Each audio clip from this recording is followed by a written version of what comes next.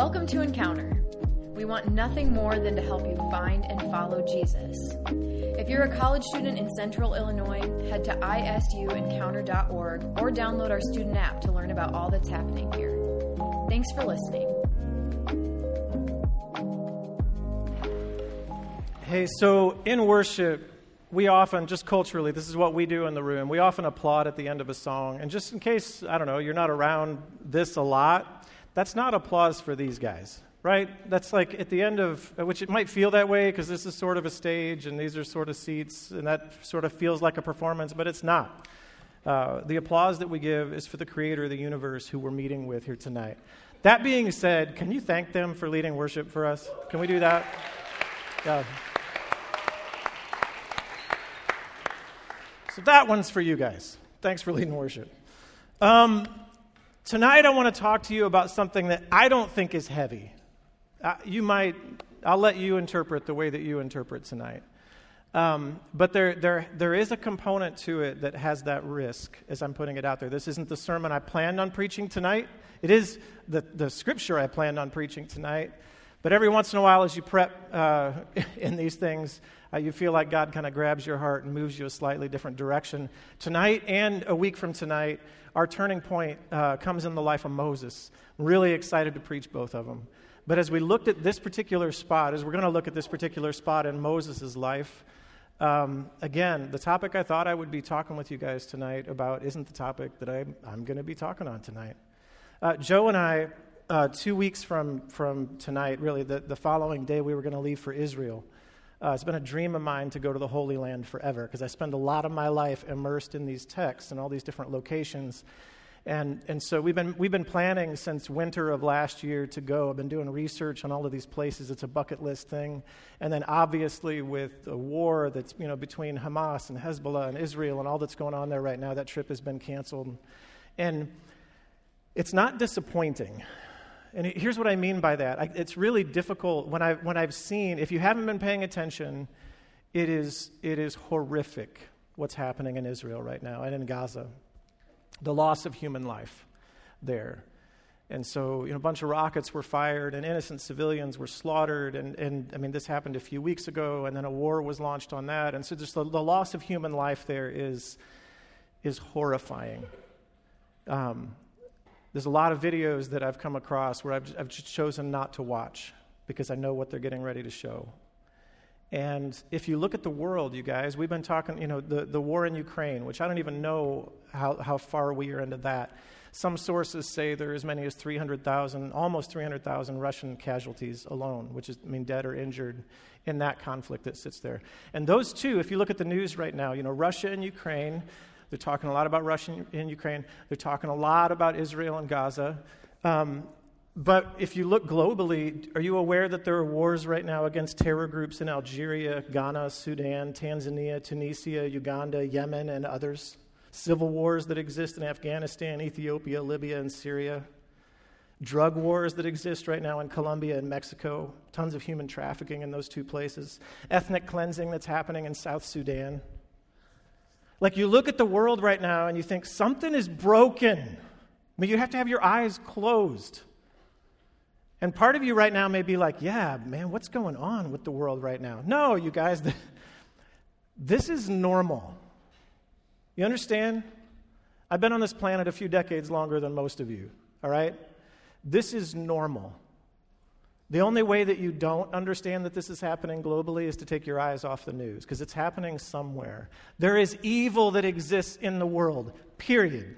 It just does. It sits out there. I don't know who in this room would fight me on that and be like, no, I don't think there's evil anywhere. All right, well, let me show you some news. How do we interact with that? That truth, that we believe in a God who is good, who loves us, who loves this world, and that evil exists and is destroying humanity at the same time. How do we understand that? How do we interact with that? I know that's a big, big, big question, but that's what I want to kind of gently put our arms around tonight. How do we understand how there's brokenness in this? And if you go and look culturally, people do not understand the God that we talk about. and I know I'm going to put this out there. This is going to sound a little bit weird, but I'll explain it, all right? Because this is like an actual phrase that I saw on an internet message board thing. It's like when people talking about faith, and they're like, of all of this garbage that's going on in the world, children, kids losing their lives in the Middle East right now, you're telling me that your God cares what I do in my bedroom? Like, you really have the audacity to tell me that God cares whether I masturbate or not while there's children dying in Israel and Gaza? That's like legitimately the cultural questions that people are asking right now. And it's a legit question.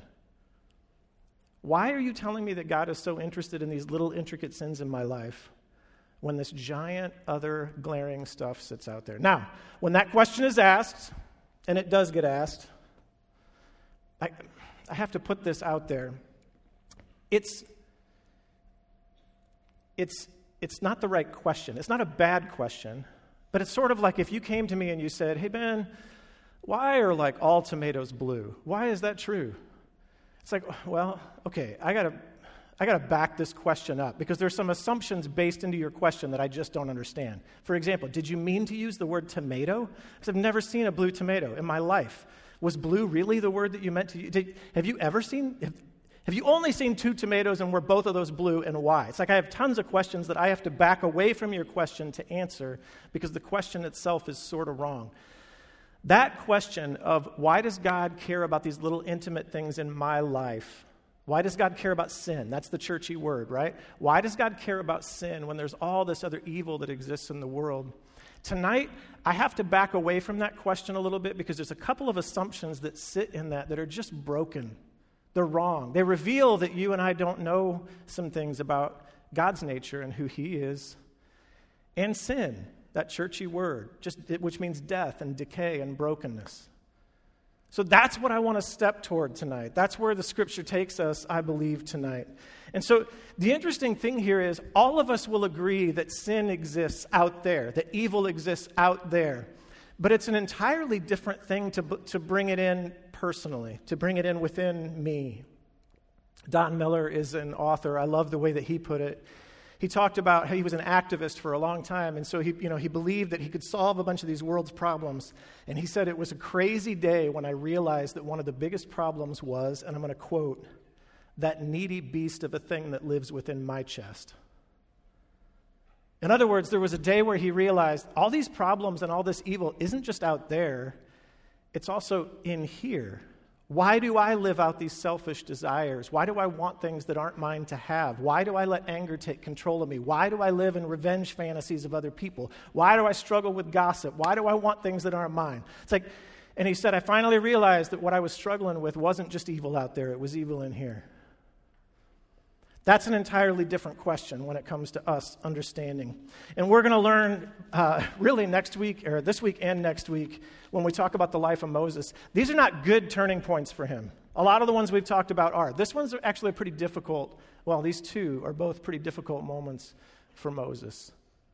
So before I get to the text, one more thing. We need to understand the nature of God and who He is, and the nature of sin and what it is, to be able to talk about what Moses did and how he reacted and how that applies to us. So we go to 1 John 1:5 first. It says that God is light. In Him there is no darkness at all. So the first thing that we need to understand is God is perfection, purity. When you have light as a principle, it's not 99% light and just a little bit of shadow. It is 100% light. James says that every good and perfect thing comes down from the Father of heavenly lights, who does not shift like changing shadows. That's the picture we have of how good He is.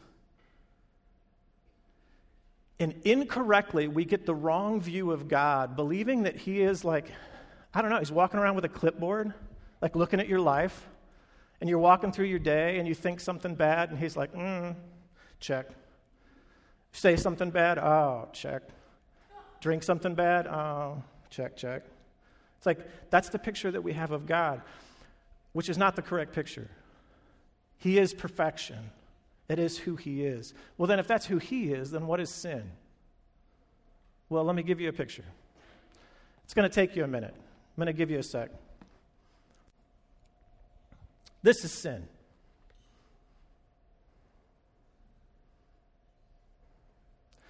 Some of you will never get this, and your neighbor's going to have to explain it to you, okay? I'm going to give you a minute to stare, and I want you to understand how this machine works.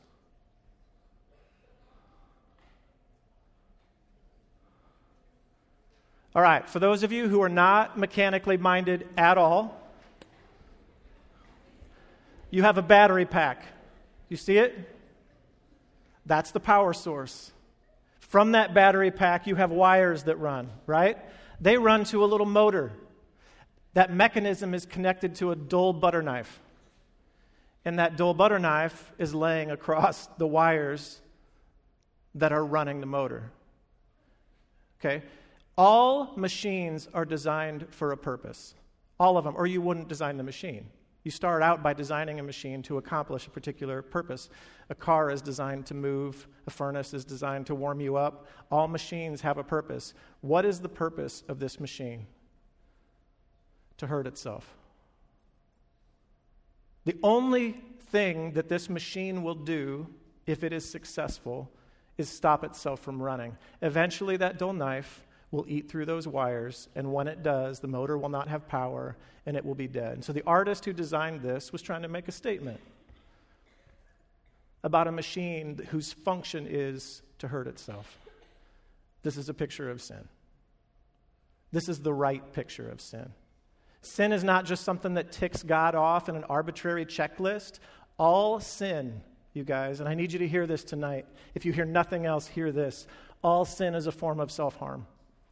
It is. All sin is God saying, hey, this is harmful to you. It's not about you keeping him happy. It's not about you keeping him pleased. It's the God of the universe saying, I designed you. I know who you are. I know what fulfills you. I know what builds you up. I know what connects you to your purpose. I know what connects you to me. I know what connects you to each other. I've given you that stuff. Anything else is a poison to you. And we look at him and we're like, nah, you just want us to play by your rules. He's like, no, the rules are for you. They're not for me, they're for you. I designed you to be like me. And so all sin truly at its core becomes a kind of self-harm, where it may feel good in that moment, it may look good in that moment. You may not understand it as that in that moment. But all sin, if we properly understand it, is not just God's checklist. It's him saying, child, I love you enough to set up some guardrails for you in your life. All sin is a form of self-harm. What do I mean by that? I've said this before from this stage, but sex. It's like we look at sex and we're like, oh, God doesn't like sex. It was kind of his idea, okay? He designed it. He designed it to be in that fire. He designed to be in the proper fireplace. It is mysterious, you guys. It is. It connects you to a human being emotionally, spiritually, mentally, physically, in ways that are mysterious and difficult to understand. God's like, sex is not transactional. This is not just something that you get with somebody you met with yesterday on the internet, and it's a transaction between the two of you, and you're like, it's just a physical act, no big deal. It isn't just a physical act. It connects all of these other things. And he says the right space for that is marriage, where you need to be emotionally, physically, spiritually, mentally connected to another human being. So he gives you the freedom to breach that. You can say, I'll do what I want. It feels good. And it does feel good. But he's like, you know what? It costs you. It is a self-harm to grab that in the short term. Now, here's what I need you to hear from me tonight. I am not preaching a message of shame. If you feel it tonight, that is not the Lord's voice. I am not preaching a message of guilt tonight. I'm preaching a message of grace and of freedom. God rescued you from this self-harm. It's a poison that he doesn't want you to take as his child.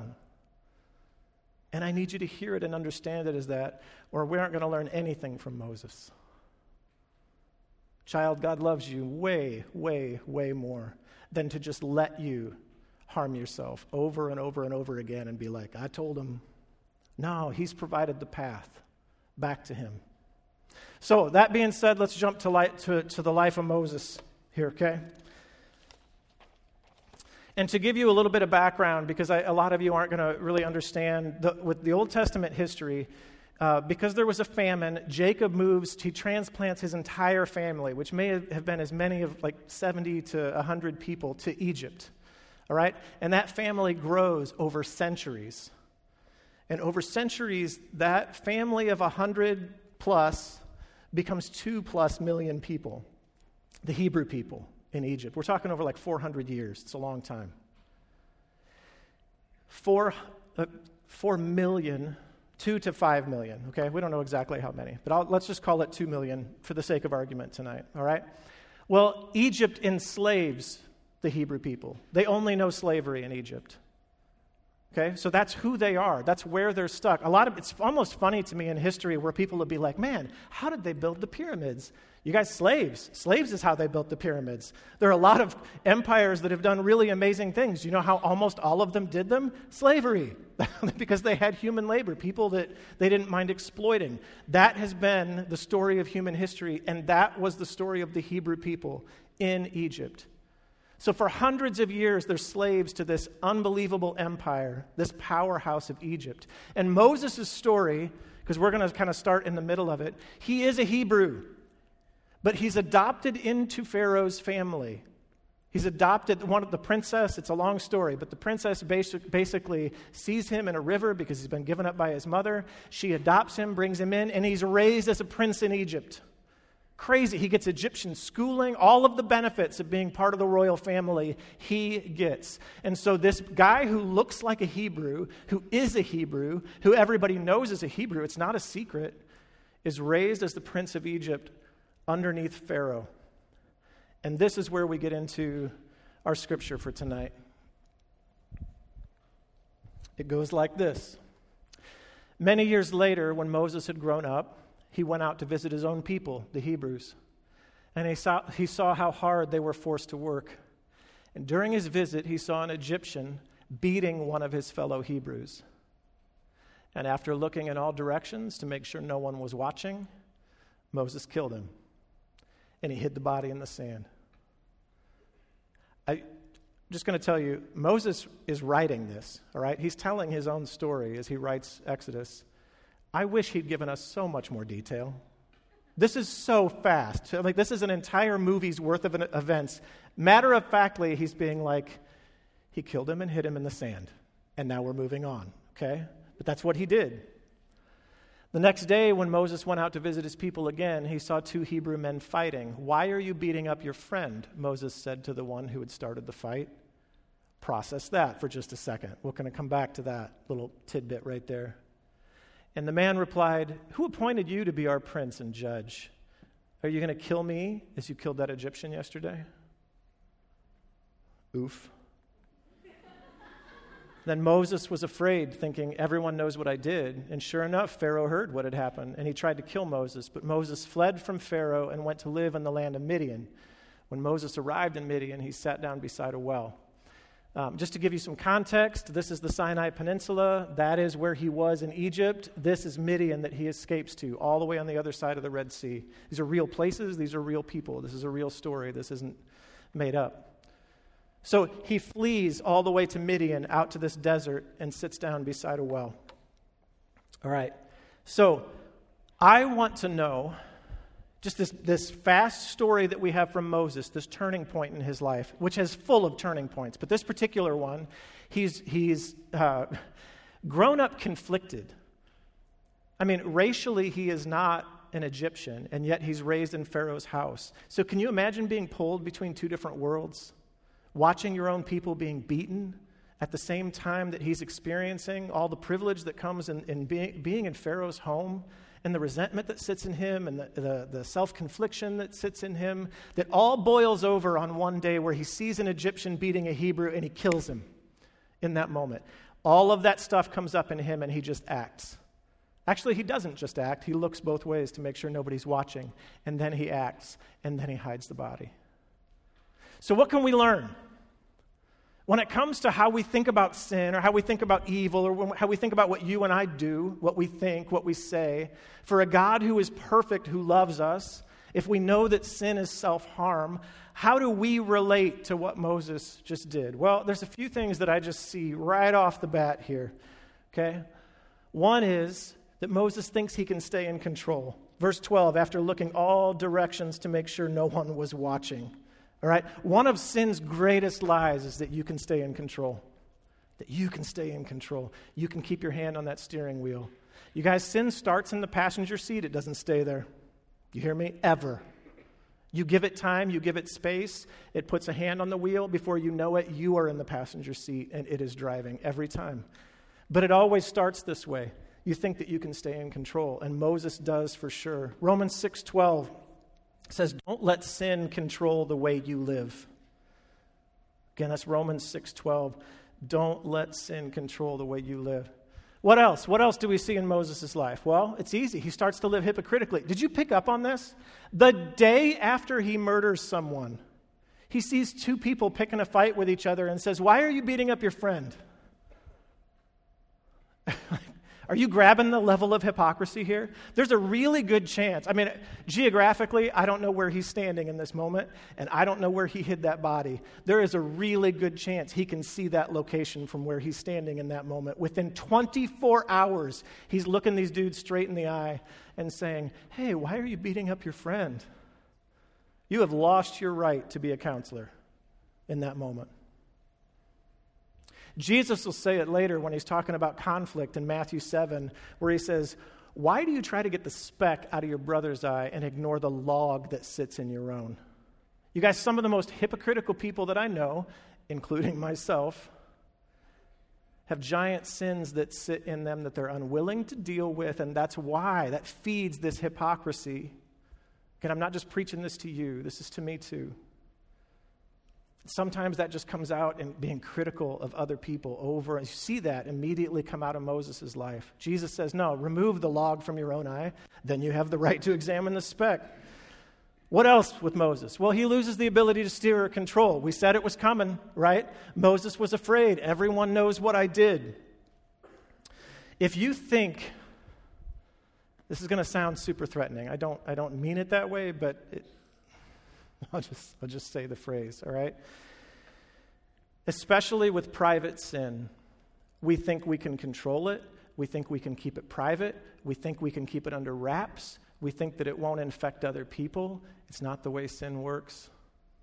There's this phrase in the old King James that comes from Numbers. Let me get the exact verse. Numbers 32:23. It says this, be sure your sins will find you out. That means those sins that you have an intention to keep private don't have a habit of staying private. So you choose gossip with your friend, and you're like, yeah, but it's just us. And so I'm just choosing to gossip with this one friend, and I'm gonna, like, that's us. That's just between us. Well, you know what?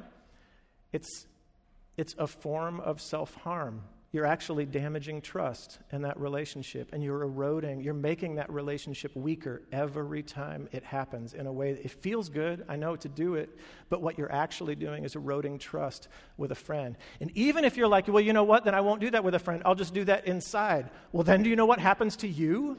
When you hold that stuff inside, it just becomes a poison that you allow to sit in your soul, and your God who loves you is like, don't. That stuff that starts private doesn't end private. That's not the way that it works. Last, he's forced to make some desperate decisions. He flees from Pharaoh, goes to live in Midian, verse 15. All of this God will use, by the way. God is not done, as we will see next week, not by a long shot with Moses. But his behavior in killing that man in cold blood forces him to run. And again, that's part of what sin does. It takes the decision-making out of your hands.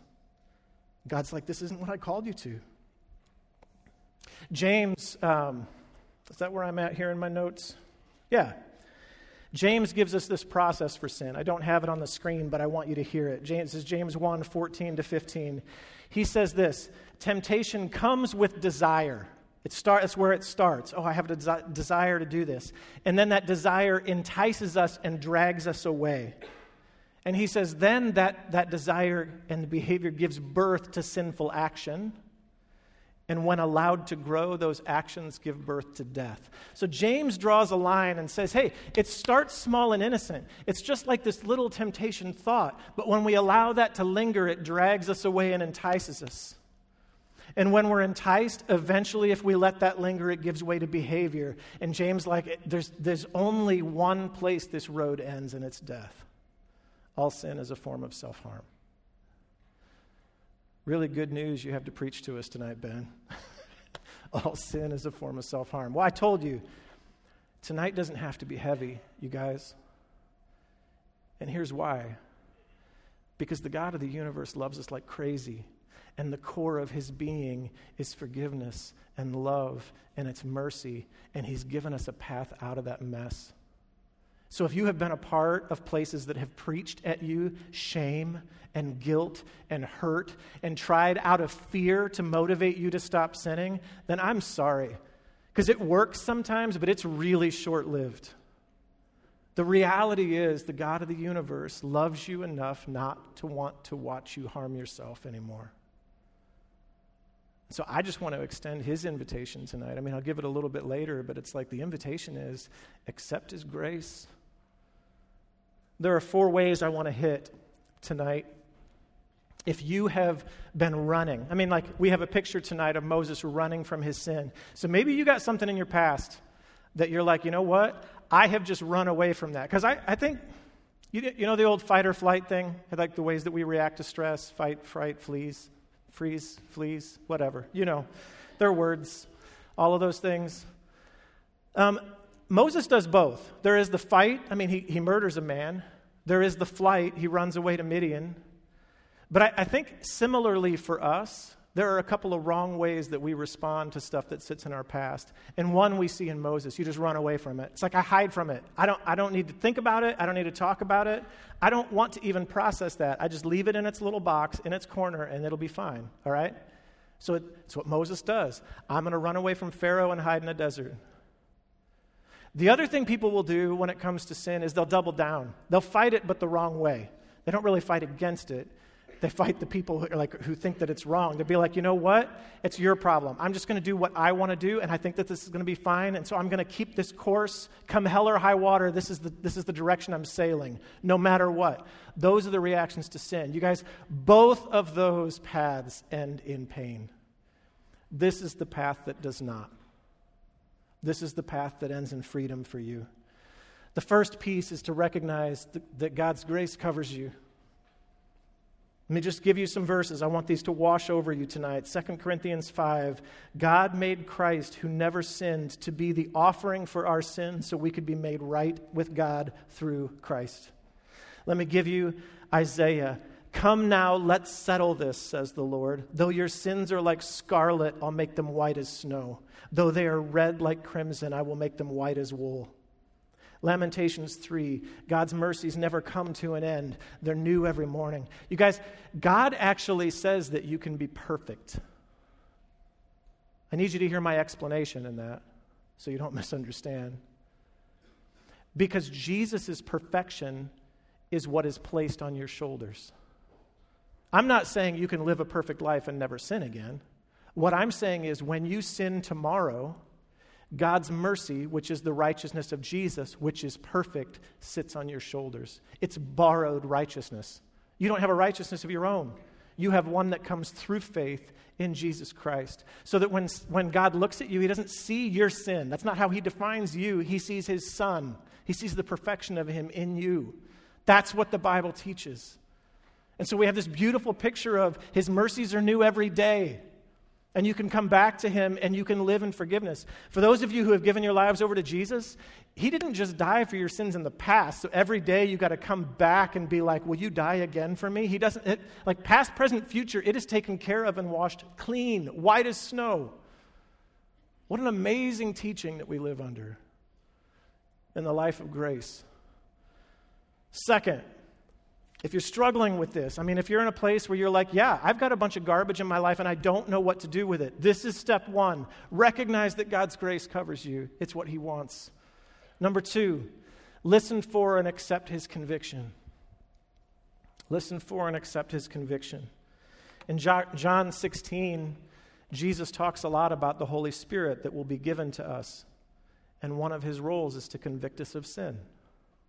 Now, that may sound dark. You may be like, well, that doesn't sound fun. No, again, if all sin is self-harm, then this is God's way of saying, I'm going to send you a helper who's going to help you out of that, who's going to point you a different path, who's going to show you a different direction. That's going to be the gift I give to you. 1 John 1:9, if we confess our sins, he's faithful to forgive us our sins. 2 Corinthians 7:10 says, godly sorrow leads us away from sin and toward salvation. Worship for me, you guys, worship like we did tonight, is a checkpoint all the time for me. When I come into worship, part of that is, hey, Lord, check my heart. What does not belong right now? And he brings stuff to the surface that I don't particularly care for. Hey, Ben, you might have had a wrong attitude about this thing. Or, Ben, I think you're holding a grudge against this person. And I get to, in that moment, either what? Fight or flight, or surrender. I get to give that to the Lord and be like, God, would you work in that right now in me? Thank you for drawing that to the surface. Help me understand it. Why am I feeling that way? Why am I thinking about that? Lord, would you forgive me for that? Communion becomes a checkpoint for me. I go to a church that practices communion every week. What about even just the daily rhythms of getting on your knees and being like, God, search my heart. Help me understand if there's anything wicked going on inside of me, God. Is that built into your rhythms? Should be. Holy Spirit, help me understand myself. Help me give you the things that are self-harm. Godly sorrow leads us to repentance. Number 3, moving right along. Own your wrong behaviors and their effects. James 5 says, confess your sins to one another and pray for one another that you might be healed. This is the most countercultural thing I will preach tonight. Because the last thing you want to do if you are caught in some garbage that you know is garbage, the last thing you want to do is go to another human being and be like, this is what I did. There is such freedom, you guys. Sin is like mold, all right? Do you know what it needs? Do you know what mold needs? It needs darkness, and it needs to be left alone. That's it. And it will grow. Sin's a lot like that. You mess with it, you bring it into the light, it starts to die. And I can't tell you the number of people, even in this room, who I know things like pornography addictions that they struggled with for years. And you know what the breaking point was? Having another person that they trusted enough to be like, this is hurting me, and I don't know how to get free of this, and I need help. Confessing your sins to one another and praying for each other that you might be healed. There's so much freedom when you drag that sin out into the light. So much freedom. God's grace, others' grace. Jesus even goes to the point of saying, hey, if you're ever, like in a worship service, they worshiped at the temple. So he's like, if you're ever bringing your gift at the altar, which was a part of their act of worship, and you remember that you've wronged someone, get out of there. Go make it right. Right then, in that spot. Leave your gift on the altar. Go do it. That's how important that was to Jesus. Like, get that sin out. Get it out in the open. Go make it right. Last one, number 4. Accept forgiveness and chart a new path. Accept forgiveness and chart a new path. Proverbs 4 tells us basically to run away from obvious temptation. Turn from evil and do good. Seek peace and pursue it. And all over Scripture, this Greek word metanoia, which means repentance, that's a churchy word, but it just means to turn away. So if I'm pointed this direction and I realize that I have been worshiping at the altar of, you name it, alcohol, and I have been chasing this thing because it numbs some kind of pain, or because it turns my brain off in a way that I like, or because, there's a reason why Paul tells us not to be mastered by anything. Because God gave us a brain for us to use. And so repentance means realizing that there's this wrong behavior, and I change my mind, and I also change my direction. I chart a new path. So how do I chart a different path towards something else where I'm no longer in this space of harming myself? You guys, if we don't do this, I'm not trying to jam this down your throats, but if we don't do this, our hearts start to get cold. Sin starts to sit in that driver's seat more and more often, and we begin to feel the effects of that poison more every day that we sit in it. We don't like to share this with each other, and we don't like to talk about it, but I'm telling you, there's freedom from it. I haven't outgrown this. Just a couple weeks ago, my wife, I'm married, right? Have 6 kids, 49 years old. You don't keep track as closely after a while, all right? But no, a couple weeks ago, my wife confronted me over a sin in my life. Too tender for me to talk about publicly tonight. I mean, just in terms of like, I don't want to spell out the details, but I do want to tell you that my loving wife who saw something self-destructive in me was like, I think we should talk about that. And I have the option in that moment of how do I respond? Do I run away? Do I double down?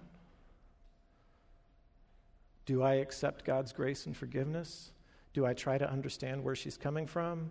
Do I chart a new path? Do I allow God to break my heart again? Or do I let it get cold?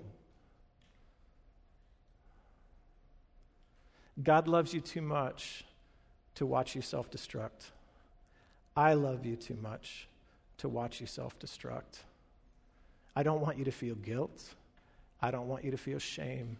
I want you to feel the freedom that comes when you surrender that garbage to the Lord and to each other, and you allow God to shine a light on those places that otherwise you would feel alone and isolated. I got one more screen I want to give to you. This is homework for later, all right? So if you want, I'm not going to talk about it. If you want to grab your phone, because part of what I spent some time looking at this week was how we think about sin in the future. How do we protect ourselves from temptation that sits out in the future? And this is that, but I don't have time to preach this message tonight, all right? So you take a picture of that, and you can come back to that in your own time sometime this week. But here's what I want to put out there for you tonight, because we have some time to respond and worship. And here's all I am asking of you: to search your heart, to give God space to search your heart, and to ask Him, are there things in my life that you really just need to be laid down? And during this worship time, we're going to leave the front open. You want to come down, because sometimes there's something about getting out of your seat and kneeling down somewhere else and being like, I need to make this right. This space is open for that. You don't want to use that? Fine. That's 100% fine. You can stay in your seat. You want to come down? Nobody will bother you. Nobody will mess with you. You just pray by yourself right here, all right? If you want to pray with somebody, we'll have some staff gathered around the back and the sides. And you can go there, seek one of them out, and they'll pray over you in this space. You can grab somebody you trust close to you, your small group leader, and say, hey, could you pray with me in this moment? Because I want you to understand this is real. God of the universe loves you, doesn't want to watch you self-destruct. And tonight is just an opportunity to lay that stuff at His feet and say, God, I need your grace and I need your forgiveness. I need it new again today. Pray with me. Jesus, thank you that your mercies really are new every day, that you do not scoff, frown, or just get so impatient and tired of us asking for forgiveness for the same things over and over again. I pray for people who have felt only judgment from you to feel your hand of mercy and love tonight. I pray that image that we have sometimes of you with the clipboard would be gone. And I pray that you'd help us to see you in your fiery, loving perfection, creating a path for us to be close to you. So Jesus, I pray for the pain that sits in this room, people who have felt separated from you. I pray for the pain that exists in our world, the death and destruction that people are walking through right now. And Jesus, I pray that in your power, you would bring a different thing that sits through your Son, hope and peace and joy and presence and forgiveness and grace and mercy. So as we enter into worship, Holy Spirit, would you bring conviction in our hearts where we need it, and the freedom that comes from confession to you and each other. We pray this in your name, Jesus. Amen.